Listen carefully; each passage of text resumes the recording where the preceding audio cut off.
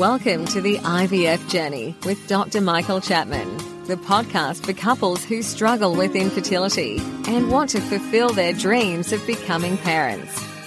To access previous episodes packed with ideas, solutions and tips that actually work, head over to Dr. Chapman's IVF podcast on iTunes.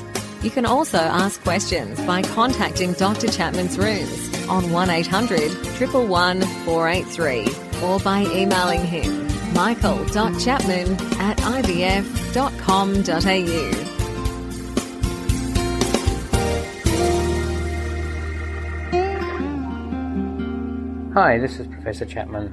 Recently we've been doing some Facebook Live sessions where I've been answering questions from the listeners and participants. What you're about to hear now is some audio of those segments, and I hope they'll be useful for you.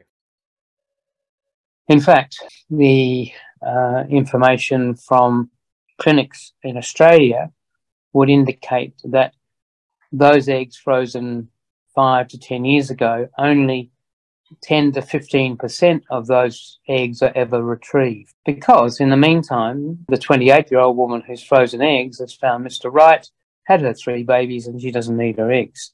Or the lady reaches 40, she's now a manager of a significant company, has a great lifestyle, and really doesn't want to have children now.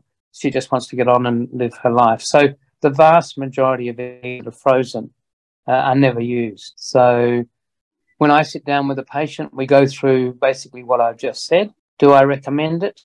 Perhaps in the early 30s, when a woman has not found a partner to have a baby with or doesn't want to have a baby on her own, it's a reasonable thing to contemplate. If you're over 38, I would dissuade you from going down that track, since the odds of it producing a pregnancy and giving you some sort of glimmer that it might happen is probably a false hope. As much as I try and avoid giving you a false hope, women quite sensibly will make a decision to give them at least some hope. So that's where we stand today with egg freezing. Numbers of cycles in Australia are increasing, almost doubling every 2 or 3 years. So lots of women are doing it. So that's egg freezing. The second topic tonight I thought I'd talk about in relation to male infertility. And just clinic last week I had a patient, and it's increasingly common that I find getting this problem. So he's 28, she's 28, and they've been trying to get pregnant the last 6 months. And they went to their GP because they weren't getting any success, and he does a sperm test and there's no sperm. Initially he doesn't accept that because no man wants to hear that news, and he gets a retest done and the same result comes back. And then they come on to see the fertility specialist. I take a full history from him. We exclude physical damage that may have caused blockages, like venereal diseases, like vasectomy. I've certainly had one man come, and he's only after questioning him some time, he hadn't actually told his wife that he had vasectomy before. Anyway, after they broke up, no, that's not true, because we still can get sperm from the testicle even after a vasectomy. Then operations that the child they may have had as a child for an undescended testis or a hernia operation, interrupt the tubing between testicle and coming out of the womb. Once we've gone through that and talk about drugs that inhibit sperm production, generally I then move on to alcohol and cigarettes, although they don't usually cause aspermia, lack of any sperm.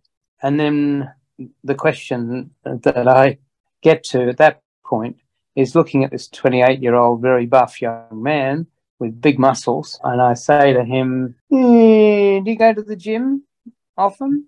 And they'll say, yeah, I go 3 or 4 times a week. And I say to them, so at the gym, do they suggest taking some supplements to help you be big and muscly and a big man? And they will, about, I would say, of the buff men that I see, probably 50% of them look at the floor and look away from their partner and confess, yes, they have given me some supplements, but they said it wouldn't interfere with my fertility. I said, yeah, Now, I've heard that story a number of times. They're selling supplements that do improve. There's no question. Your muscles are stronger and bigger because of these steroid supplements. What you're actually doing is the equivalent of what a woman does when she takes the oral contraceptive pill. It switches off the pituitary gland, the gland in your brain that tells your testicles to make sperm.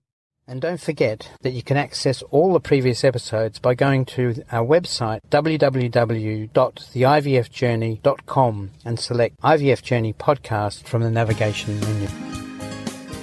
Thank you for listening to the IVF Journey with Dr. Michael Chapman, the podcast which helps couples negotiate their way through the IVF journey, all the way to parenthood.